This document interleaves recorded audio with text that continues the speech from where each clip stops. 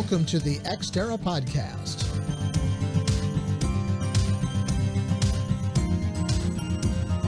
The Xterra mission is to explore and discuss the business of space and its effect on the national and global economy, as well as life on Earth.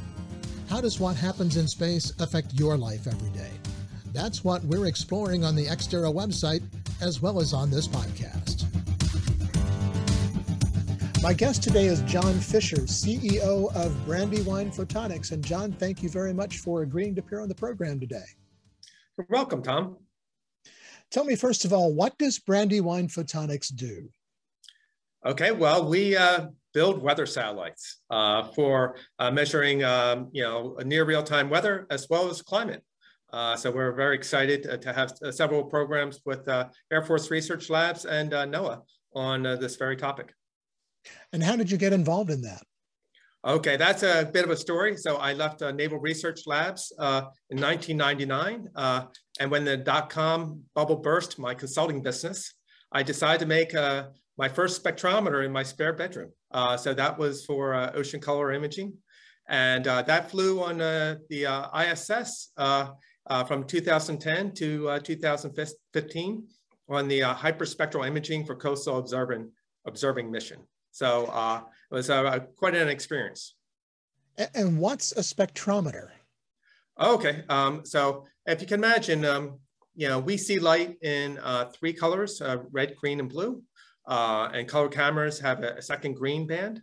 A spectrometer, imaging spectrometer specifically, will see that image in 32, 128, many different colors, and be able to tell information about what you're looking at from that spectral fingerprint.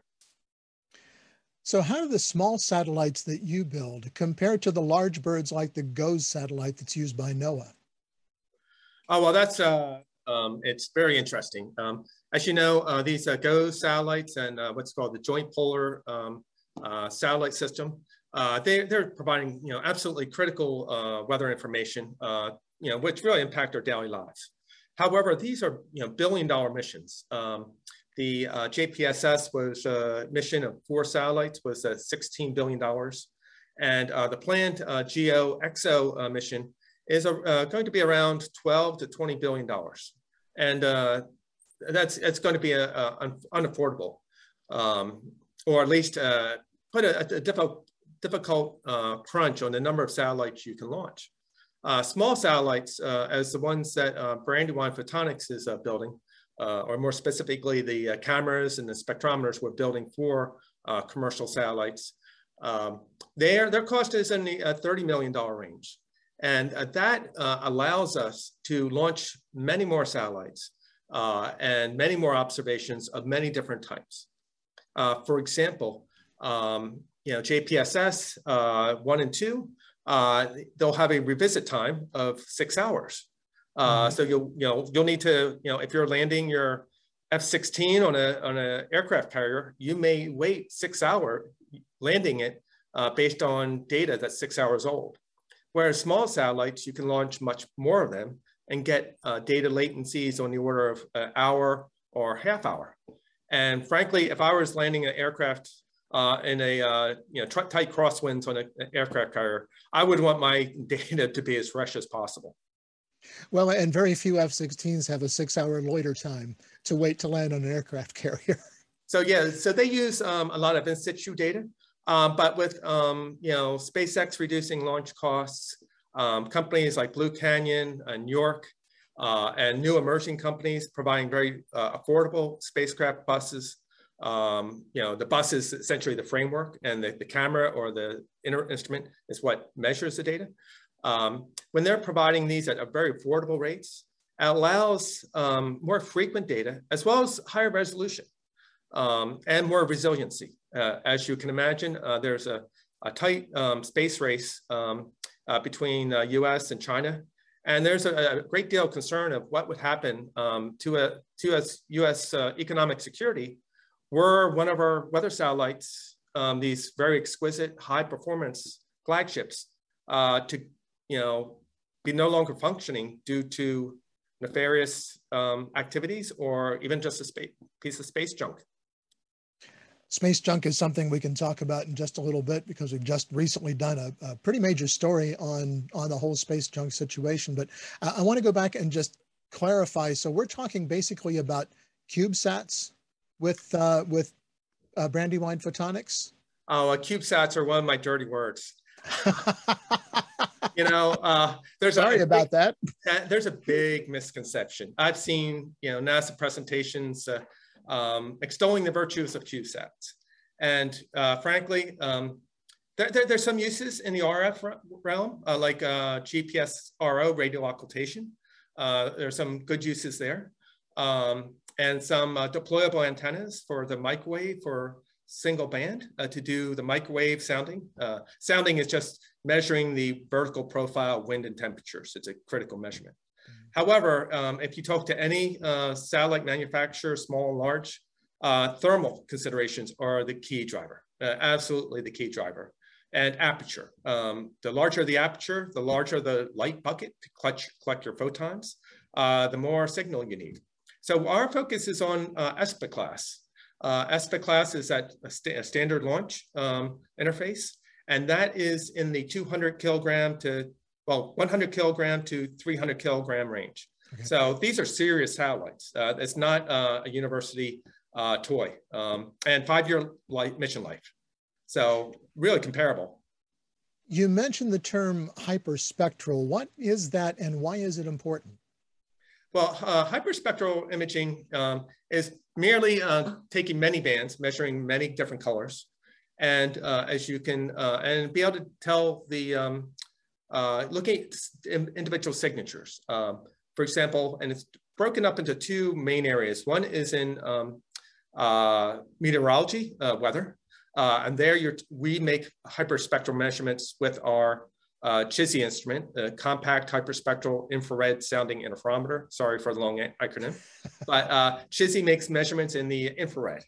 So from that, able to tell, you know, the wind, you know, temperature and moisture profiles, doing some fancy science, versus altitude, very important for anticipating weather. The other end of the hyperspectral, which we've flown for land and ocean, is in the visible and shortwave infrared. And you look at programs like Surface Biology and Geology, which is a new NASA program, and that solicitation came out last month. That's looking at health of vegetation, harmful algal blooms, more surface measurements that are critical to agriculture and marine resources. So is your work mostly government contracts, or do you also work in the private sector? Well, almost all of our work is in government now. Air Force Research Labs, Naval Research Labs, NOAA, and NASA. So those are our primary customers now. But this year we've seen a big change. We've seen a lot of interest from weather analytics companies and data analytics companies. So it's been, as you've seen the recent special purpose acquisition corporations, the big jump there. There's a huge amount of inflow of investment into Earth observation, among other things. And we're seeing a lot of interest from that area to essentially take NASA technology and make it affordable for the average data analytics company. So does that mean you're working in partnership with the technology transfer program in conjunction with NASA? We haven't worked with tech transfer, just because the best tech transfer happened like I was tech transferred. You need to tech transfer the people, not just the technology. So much of the technology, for example, when we did hyperspectral oceanography, we licensed a patent from NASA JPL. But now there's a lot of open literature out there that we really take the ideas and use our own internal research and development to expand upon it and create new technology. You know, people say that climate is what you expect and weather is what you find. So with all the interest in climate change, does Brandywine Photonics help measure and understand climate change, or is your business more weather related? Well, I would say it's both. Okay. You know, weather data observations are what you're measuring now. So it's both the effects of climate change on what you're measuring now. For example, frosts in the, freezes in Texas due to collapse of the polar vortex, which was had some contribution from, they believe, from changes in the atmospheric winds, and as well as the wildfires. So we're both measuring, the effects on the weather due to, long-term climate change, as well as making observations, which will improve climate models. For example, our infrared sounder technology for measuring weather. Well, a byproduct is measuring greenhouse gases. So it's the same technology, but it's used in different models, some for weather models, some in climate models, to provide that, to serve both markets. What do you do besides weather? Do you use this technology for other kinds of Earth observation, or are you strictly in the weather business? Well, we do. Many people don't realize that the Department of Defense relies critically on weather observations. And sadly, that has, can I use the word bungled? The DMSP is falling out of the sky, being decommissioned in 2 to 3 years. And it's a big question mark, as reported on Space News, whether there will be a replacement. So we're involved in the DoD aspects for weather observations, and trying to get new technology into the warfighters' hands for better mission planning. Weather's a key critical part of that. Also, we have the same technology in our mirror designs and spectrometer designs are very useful for intelligence, surveillance, and reconnaissance, ISR. So we see our, best way to describe Brandywine Photonics is a small version of Maxar or Ball Aerospace. Some companies start small, and we're one of those. So ISR, space situational awareness, and weather and climate are all really based upon a lot of the same optical technologies that we are developing. As a small company, what kind of challenges have you faced in getting a foothold in the industry and getting people to pay attention to you? I would say, like all small businesses, cash flow is a concern. Contracts ends, and what do you do if the next contract is delayed 2 months? It can take up to a year between doing for example, our NOAA contract, with a SounderSat. They loved our MetNet mission. Loved the technology, 42 satellites making equivalent measurements to the current observations at a fraction of the price. But it's going to be over a year between the end of a contract and when the next one starts. So contracting is one of our biggest hurdles.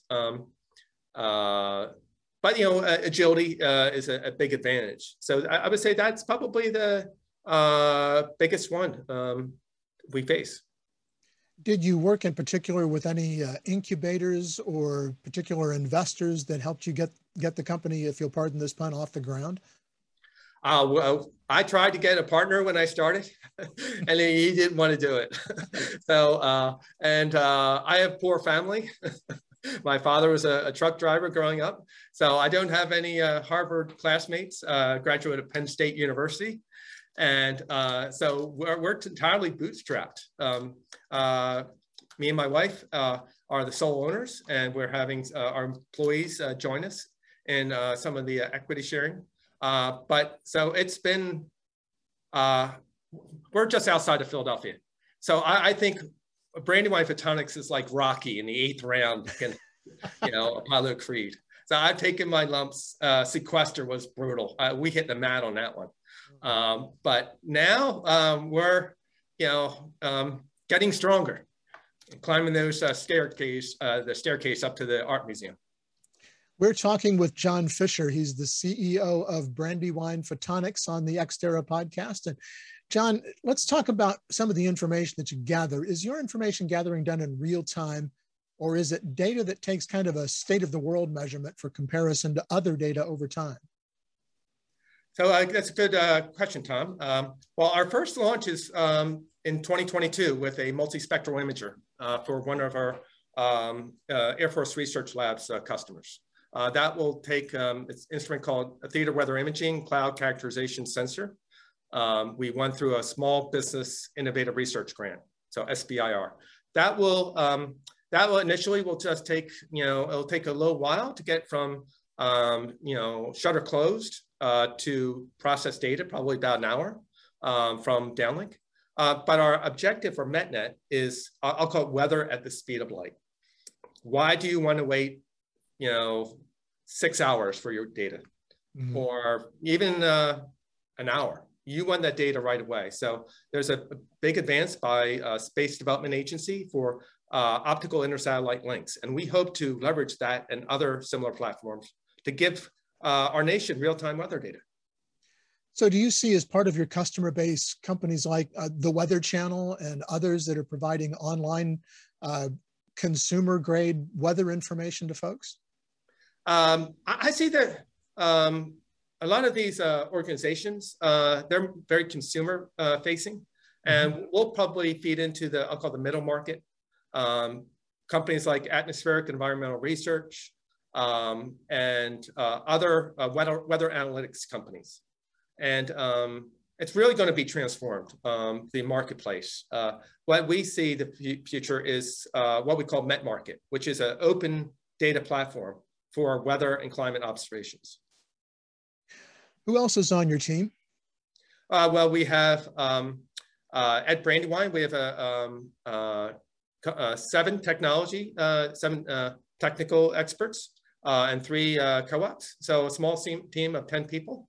So it's very exciting. You have to be multi-talented. I'm a lens designer by training, so it's a big change from going to running a company and doing cybersecurity for part of my time. So that's and we have other companies as part of the MetNet Alliance. The MetNet Alliance, and welcome to anyone out there in the audience, is I'll call a loose confederation of small businesses and a few large ones whose passion is for measuring weather data. And we all have our own swim lanes. We have a partner for microwave, partner for weather analytics, one for GPSRO, radar occultation, and then detector suppliers, which is the secret sauce. What, excuse me, what capabilities and facilities does Brandywine possess to help your customers achieve their goals? Well, last year, a year and a half ago, we were just an office with a couple of desks. And this year, we built our own clean room. We moved into new facilities. We built our own clean room and built our own thermal vacuum chamber and our own lens assembly and telescope assembly. We did this, we could have bought it, but we're cheap and like all bootstrapping. And also infrared technology is a different beast. It really is difficult, and it requires a lot of specialty equipment to measure multiple instruments simultaneously in the vacuum of space, or simulated vacuum of space. When you talk about that kind of technology, what, John, do you kind of foresee as the next technology that will come along that will help out in weather observation? You talk about infrared. I know there's microwave, and there are many, many ways that they can measure those things. But what do you see coming down the pike? Okay, there's different aspects. I see I'll go from the aperture down through the data system. Apertures, we see things growing larger, not CubeSats. Okay. We're going to fill up that fairing. If you can give me a $12 million launch, I'm going to make that aperture as big as possible. Okay. So we're looking at 50 centimeter to 1 meter apertures. So go big or go home is our approach, while still being affordable. So it's that price performance cost trades. The other is detectors. It's said that a satellite is just a detector with just a couple other things around it called optics and spacecraft bus. Mm-hmm. So we're developing new detectors with some of our partners for infrared sounding. The other is, of course, the spacecraft buses, which mainly thermal engineering. Cryogenics and thermal engineering are the key technologies, long life cryocoolers. And lastly, I can't leave a talk without mentioning AI, machine learning, and Internet of Things. That's a key technology which really, when you're doing, I'll call physics-based modeling, you have to have an exquisite spacecraft, and you want everything perfect, like GOES and GeoXO. But when you have 40 satellites, then machine learning and AI takes off. It's the best thing possible. You merge different data sources, whether stratospheric platforms, buoys, different modalities of LIM and nadir observations. And you put all the data into the soup, and you get something that tastes great, and you don't know why. We talked for a moment earlier about space junk and CubeSats and small satellites, and the amount of, I've seen estimates that range from 23,000 to 26,000 objects the size of a softball or larger in low Earth orbit at this time. How does that affect what it is that you're trying to do? I hear about, the terrestrial telescopes can't shoot through all the space junk that's up there. What's it like coming from the other direction? It should be scary for the United States. Our weather architecture. We are one marble away from losing key weather observations. If something hits the JPSS, in a critical area, that's or goes, it's not going to be pretty. What happens to our observations of hurricanes? So that's why one of the key roles of our MetNet constellation is have a disaggregated architecture, where if one satellite should be lost, then there's another one that either is right behind it, literally, or can be launched within a few months. So resilience is one of the key aspects of the MetNet small weather satellite architecture. You talked a little bit ago about launch costs as well, and we've all seen those launch costs continue to fall, with SpaceX obviously in the mix, companies like Rocket Lab that are doing some interesting things in launches and getting their spacecraft reusable. With those dramatic drops in launch costs and the cost of space technology dropping overall, are you looking at an increase in demand for the specific and specialized weather data as it applies to space launches? Yeah, I would say it's more an enabler.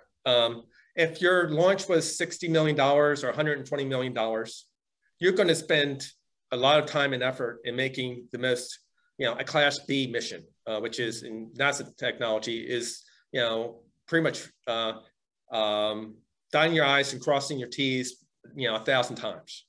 Huge. You spend 10 times as much on mission assurance as you do on the satellite.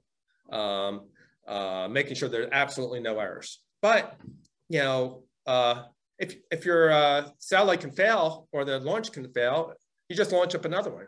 So now that enables launching lots of small satellites. And if it blows up on the pad, no big deal, you launch another one. And allows disaggregation, launching lots of satellites into lots of different orbits. For example, the AM orbit is really in dire need. We're going to lose 2 of the POES weather satellites, decommissioning after over 10 years, and lose DMSP. And the lower cost launch allows experimentation, trying something new, whereas traditionally NOAA wasn't allowed to try anything new because their operational mission, and failure was not an option. Where with the lower cost, failure should not just be an option, it should be a necessity for learning. That's what Elon Musk says often, is that space is hard and he expects to blow some up before he actually gets it right. Yeah, and it's but you know that mentality hasn't been accepted by the payload sponsors. That makes sense. No one wants to see their payload blow up on top of an experimental rocket. Yeah, but the problem has been that, you know, NASA is always, you know, for example, I heard a NASA official say that, you know, scientists will spend their whole lives on one mission. And that's just plain wrong. You know, buy 2 satellites. This is simple. I mean, it's so simple. Plan on building 2 satellites. The first one launches and it's imperfect and it's a tech demo. Great, you learn, and then you launch the next one. And it's going to be, you know, 5% of the price as if you only built one. John, we ask this of all of our guests, and I'll ask you as well to look out, if you will, over the next 10 years in space commerce and your role in that, and tell me what you see. Well, I see a lot more NASA giving up more of the Earth observation responsibilities. You know, frankly, you know, missions like SPG, they could be easily done by commercial. So a lot more of the Earth observations will be done at a fraction of the price. So what Elon Musk has done for launch, I believe there'll be a host of companies, not just one, but you know, 10, 20, 30 Earth observation companies that will do the same that Elon Musk has done for, and SpaceX have done for launch. These companies will do the same for Earth observation. And Brandywine's photonics role with our MetNet Alliance partners will be to provide our nation with to be able to measure the whole Earth everywhere, all the time, in near real time. That sounds like a great place to close. John Fisher, CEO of Brandywine Photonics, thank you so much for taking some time to talk with us today. Okay, well, thank you very much, Tom. We've been talking with John Fisher, CEO of Brandywine Photonics. And that's going to do it for this edition of the Xterra podcast. Find us on the web at xterrajsc.com. And be sure to connect with us on LinkedIn and follow us on Twitter at XterraJSC. Until next time, I'm Tom Patton. Thanks for listening.